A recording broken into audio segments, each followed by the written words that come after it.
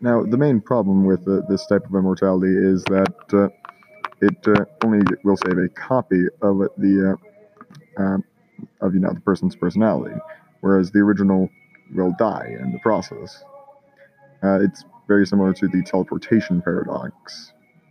And the reason why this problem exists is because it is addressed multiple times that it is a copy that is created by the doctrine, whereas the real consciousness is being stored in the simulation, which is only a problem for the humans, not the AI, which is kind of a bit of a weird gray area for it. But the whole point of this is that the human brain will eventually die and leave like an AI copy behind. The book even acknowledges this and has the main antagonist, Cain, copy himself, put that copy into the real world, and when his virtual self dies, the real copy is all that remains. Like the real world copy, that is.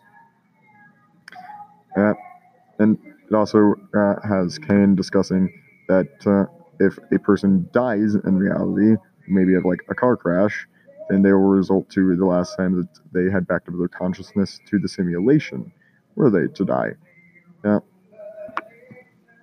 And therein lies the flaw.